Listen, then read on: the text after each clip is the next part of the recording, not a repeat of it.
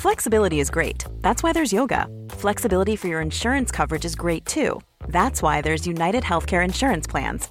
Underwritten by Golden Rule Insurance Company, United Healthcare Insurance Plans offer flexible, budget-friendly coverage for medical, vision, dental, and more. One of these plans may be right for you if you're, say, between jobs, coming off your parents' plan, turning a side hustle into a full hustle, or even missed open enrollment. Want more flexibility? Find out more about United Healthcare Insurance Plans at uh1.com. Here's a cool fact. A crocodile can't stick out its tongue. Another cool fact, you can get short-term health insurance for a month or just under a year in some states. United Healthcare short-term insurance plans are designed for people who are between jobs, coming off their parents' plan, or turning a side hustle into a full-time gig. Underwritten by Golden Rule Insurance Company, they offer flexible, budget-friendly coverage with access to a nationwide network of doctors and hospitals. Get more cool facts about United Healthcare short-term plans at uh1.com.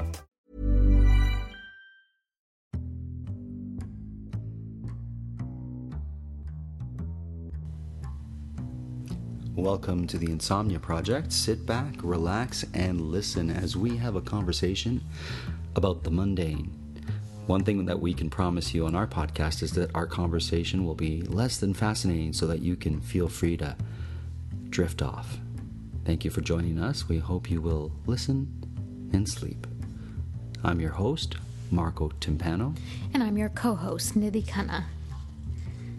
Marco, we received a really nice tweet last week in response to our last show, and I just want to read it aloud. It's from the guys out at It's a Show podcast from Red Deer, and they said the following: "Thanks for the follow from Toronto.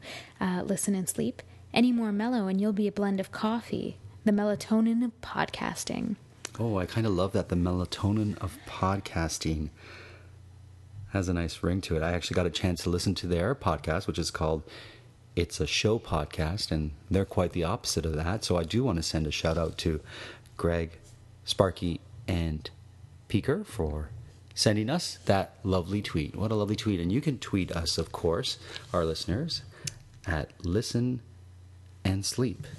Tweet us. Let us know if you have a topic that you'd like us to talk about. Now, Nidhi, you did mention that they were from Red Deer. For our listeners who aren't familiar, we should mention that that's in Alberta, Canada. And what an interesting place. I've never been to Red Deer, but I will be going to Edmonton very soon and hopefully be able to do a couple of podcasts next month from Edmonton. And who knows, maybe I'll bump into Greg, Sparky, and Peeker while I'm in Alberta, and we could do a joint podcast, if you will. So folks, I'll be heading out to Alberta, but I've always wondered what Red Deer is like. What do you imagine Red Deer would be like? You know, Marco, that's a great question. I was going to ask you the same thing in terms of if you'd ever been to Red Deer. And, I don't know. I always think of Alberta definitely having this cowboy element to it, Sure. right? Which is definitely there. I feel like Red Deer, I don't know, a bit of small town charm. It's hard to compare because we're out in Toronto, which Right. is kind of this sprawling metropolis. Right. I kind of think that Red Deer must be beautiful, natural, like you can see the stars at night. Sure. I don't know. We'll have to invite our listeners from Red Deer to let us know if we're on point with that. For me, I always picture there must be some connection to deer. I was raised in a town called Woodbridge, and so it is kind of a suburb of Toronto. And as you would imagine, as a lot of suburbs are, there's a mall nearby, there's a lot of strip malls, there's, cafes and places to hang out if you're a teen, and, people ask, where did it get its name? And in fact, there was a bridge made of wood years and years ago that got washed away. And now they just have, in its place, Nidhi, it's just a regular little street bridge. It doesn't even go over, the river, I'm guessing it's a river. It looks more like a creek, if anything. And so you kind of look and you don't even realize sometimes you're crossing over a street bridge. It just feels like road. So what a way not to honor its name by putting street bridge in place of what I'm assuming was a beautiful bridge that got washed away. Oh, I don't even know how many years ago. I want to say in the 40s. I knew someone whose father rescued people in a canoe when the bridge washed away in that particular flood. Wow. And the gentleman I knew was already fairly old, so his father must have been old when he rescued people. There you go. Well, speaking of fun facts about town, so I'm just looking at the city of Red Deer's website right now, Marco. Yes. And they have some fun facts and trivia about Red Deer. So it was incorporated as a town in 1901. So it's just over 100 years old, 110, well, almost 120 years old, I guess. And it has, let's see. There were 3 railways in Red Deer. Wow, so that makes it kind of happening back in the day. Yes. Their official cookie is the caramel surprise. Oh, yes. Now there is something. I think it's remarkable that they have an official cookie. You know, you're right. I don't know any other cities that have an official cookie, and I wonder if Toronto, where we're broadcasting from, has an official cookie and what that cookie would be. But I love that the city has an official cookie, because you often hear about cities or places that have an official flower or an official bird or state bird, but you don't hear about An official cookie. Yeah. I think that's wonderful. Yeah. Now, they also have, it says here that Mickey the Beaver appeared in a movie. Now, I'm not quite sure the significance of Mickey the Beaver, but I'm assuming that he must be big in Red Deer. Or was. At some point. Mm-hmm. And he clearly appeared in a movie, and I think that that's fascinating. Sure. Well, listen, hey, a shout out to Mickey the Beaver as well. Long may you be remembered, let's say. I'm sure Mickey the Beaver isn't, or may not be around today. But I don't know what the average lifespan of a beaver would be. But if you do know, let us know, and we'll talk about it. I wanted to ask you, Nidhi, do you have any collections? Do you collect anything? When I was a kid, I had a stamp collection. Oh, you know what you call a stamp collector?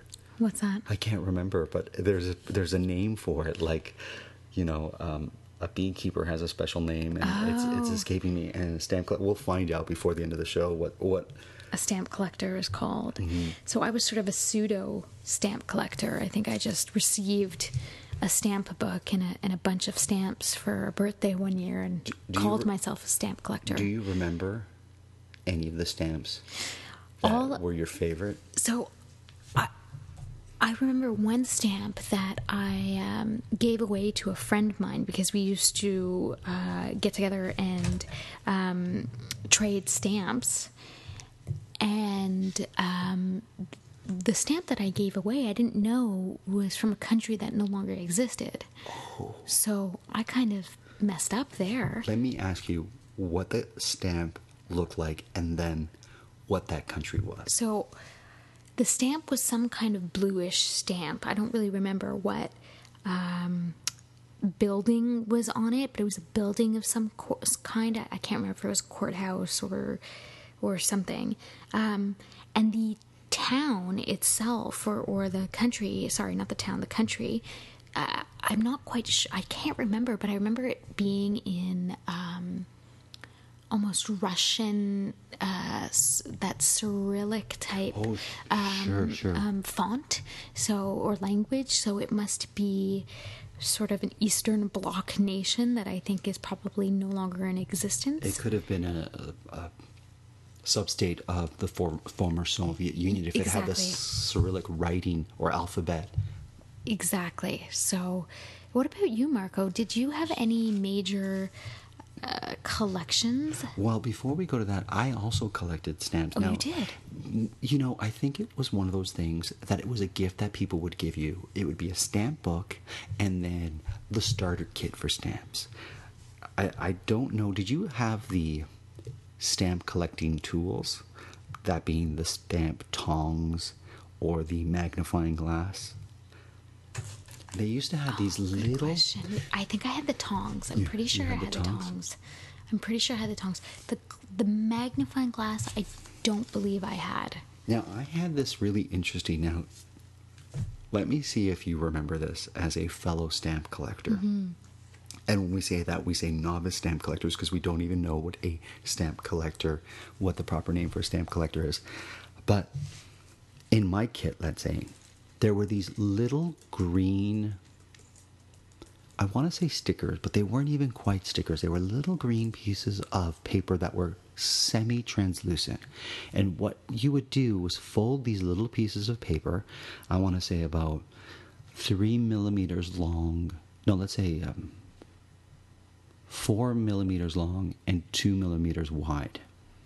And you would fold them in half, and you would lick one side of it, and it would be tacky. It wouldn't even be sticky like a stamp would be. It would be tacky, and you would lick the other tacky end, and you'd put one tacky end of this semi-translucent paper onto the stamp, so it would tack onto the stamp, and then you would put that tacky other layer that you lick onto the stamp book, the collecting stamp book. And that's how the stamp would adhere to your book, so you weren't actually like gluing the stamp onto your book, which would make it lose its value, but instead you would use this. And I bet that this translucent paper has a name to it too, but that was the only thing I had in my collection. So you would lick one end, lick the other, put the stamp on one end, and put that little tacky piece of translucent paper that I don't have a name for onto the stamp book. Okay, so interesting, because my stamp book really had I remember the translucent paper, but the stamps actually went into kind of a there was like a piece of plastic, kind of like a plastic shelf, I guess, and you would put the stamp in the shelf or plastic divider, and that's what would hold the stamp, and then you would have this translucent page that went over the entire thing to protect it, so you didn't have to actually stick, well, for lack of a better word, stick the stamp onto anything. Right. You didn't have to worry about it falling adhering apart. to it. Yeah. Exactly, you got now, it. If I'm not mistaken, a stamp collector is a philatelist. Am I saying that right? Philatelist. Philatelist. So let's see if that's right. If there's any philatelists who are currently listening to the Insomnia Project, let us know if we're pronouncing that right. But you can see that we weren't great philatelists if we barely remember that. I think my favorite stamp, there was, I had these numbered stamps that my mother's cousin's daughter, so it would be I'm going to say third cousin. Your mother's cousin's daughter. So my mother's first cousins. Yeah. So your second cousin. Yeah, no, because my mother's cousin would be my second cousin. Okay, so here's an interesting thing. Because I consider in my family, so my mother's cousin's daughter is my second cousin. Okay. But I know that that's not the way it is in many places. I think that is me being very generous about my family ties, maybe. I don't know. I always think of it like this. Your first cousin is your first cousin. So in this case, my mother's first cousin.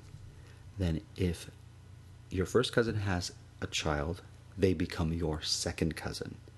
So I would be the second cousin to my mother's first cousin, and her daughter would be my mother's second cousin, and as a consequence, we would be third cousins to each other.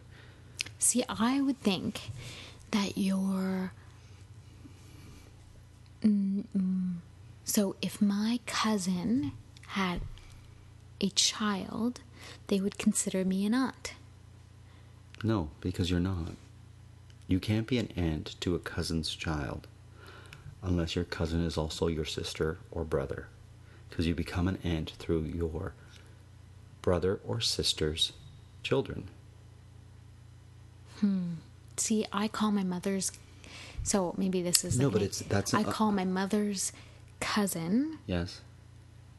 my aunt, like the Hindi because she's word for older. aunt. She's older, and it's a sign of respect for sure. You have like, I know that I have my friends' kids will call me uncle, even though I'm not officially. It's a Right. term of endearment and respect, and Right. that's cross cultural too. Because Right. I'll often see my sister say to my niece, and she'll say, I'm my niece's uncle. So in Italian, she calls me zio. Right. And I'll see my sister say to people who aren't in our family, "Oh, that's your zio Danny," let's say. Right. But I get upset because it's no. I'm her uncle. I'm the only zio that she has on your side. It's like taking away from your it's like zio. no. There's a certain sort of like merit that you get Yes. being the sibling of and your sibling having a child. But back to that original stamp that I was telling you about that I Yes. got from my Yes. mother's cousin's daughter. Let's say, for lack of a better Word. well, Or- designation of Sure. what cousin they are. But it was a series of 2 stamps of these Greek bronze statues that were found in the ocean. I want to say in the Ionic Sea. They were found they were like really old statues that were found in the sea. They must have been in a ship that was going from Greece to Italy, and it sank and everything got disintegrated except for these bronze statues that were found and then made into stamps. So the stamp wasn't particularly interesting as a child, as you can imagine. It's an old bronze statue. But it was numbered, so it was signed and numbered. And I will dig it up one day and I will show it to you, because I'm sure it's in the recesses of my other collections in my basement. And my most recent collection was salt and pepper shakers. Really? Salt and pepper shakers. Now, did you collect fun ones? Was there like a theme that you were going for when you were collecting? Or was it like the most unique salt and pepper shakers, or something that was Art Deco? What was it that you would try and collect? It's interesting. I fell upon salt and pepper shaker collections by fluke. I went into this beautiful store that sells furniture and clothes and things that are, from different eras. And I'll show it to you what I have. We'll take a photo and we'll put it on our Twitter feed. It is a tangerine salt and pepper shaker, and I saw it and it caught my eye in the store, and they were selling it for $25, which I thought was quite expensive. Yeah. So I was like, I'm not spending $25 on a salt and pepper shaker that I don't really need. Cut to a week later, all that I could think about was this salt and pepper shaker. So I went back and I said, what if I offer you $20? And I think I got it for $20. So I got this really awesome looking salt and pepper shaker for $20. And I really liked them. There was something about it. They looked really real to me, and they had a uniqueness and a funness about it. And so as a result of that, I started to think, I should collect more salt and pepper shakers. There's something fun about it. And then I went to one of these stores that sells, donated clothing and items, and they happened to have a collection of salt and pepper shakers that they were selling the whole collection. So it was like a silent auction. You could write your name next to it. And I think for $18, I got, let's say, 15 different salt and pepper shakers, most of which were kind of not great in that they weren't old, and they were made in China, and they were probably lead, and paint was chipping off, and they weren't nice. But there was like a collection of maybe 3 or 4 in that collection that were really unique and neat, 2 of which were flat cats. So one side of it wasn't 3-dimensional, it had a flat side where a cat was on it and a rounded back. And another one was a salt and pepper shaker for left-handed people. And another one was... So wait, can we go back to that? So, a salt and pepper shaker for left-handed people. Mm-hmm. Now, most salt and pepper shakers are kind of... Uni hand. Yeah, exactly. What was special about this one? I think it was the cuteness of it, was that it was for left-handed people. And Gotcha. so it was like a jug, let's say. So the handle was on I the other see. side, and I understand. so that was my latest collection. But I vowed that I was going to stop collecting salt and pepper shakers, because once someone finds out you're a collector of things, That's all they give you. that's all they give you. And so I started to get a ton of salt and pepper shakers, and I realized I didn't love collecting salt and pepper shakers. I just liked the first one that I got. And did you use them? No. Oh, So I put them on a shelf, and there they sat on a shelf in my basement that I never looked at. And I started to think, I don't need salt and pepper shakers. I don't want any more salt and pepper shakers. I did get a cool shark fin salt and pepper shaker from a friend of mine, Dale, for my birthday, which I really liked.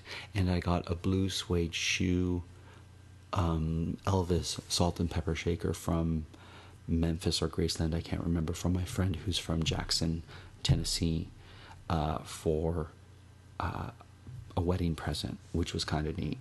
And those I still hold dear, but the rest I've all tried to get rid of. So what kind of salt and pepper shaker is currently on your kitchen table?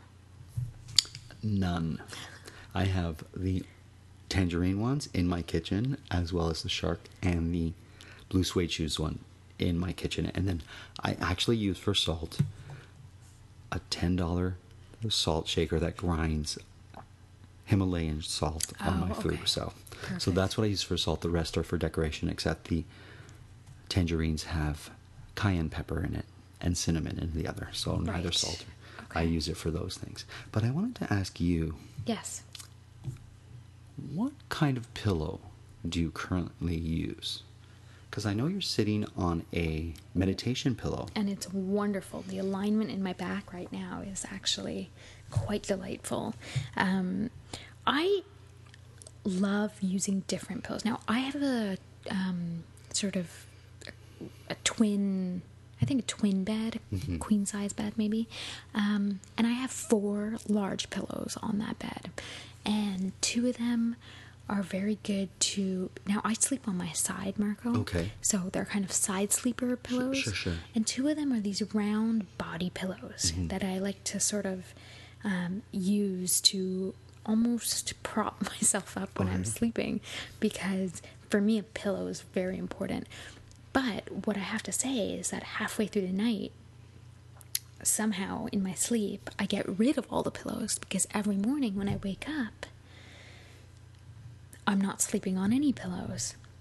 And so I'm not sure if that's... I think it might be me. I think it might be also my dog who sleeps in my bed. And if Okay. any of our listeners sleep with dogs in their bed, they know that the position that you fall asleep in and the position that you wake up in Is is dictated by the dog's Okay. mood and activity during the evening, during the night.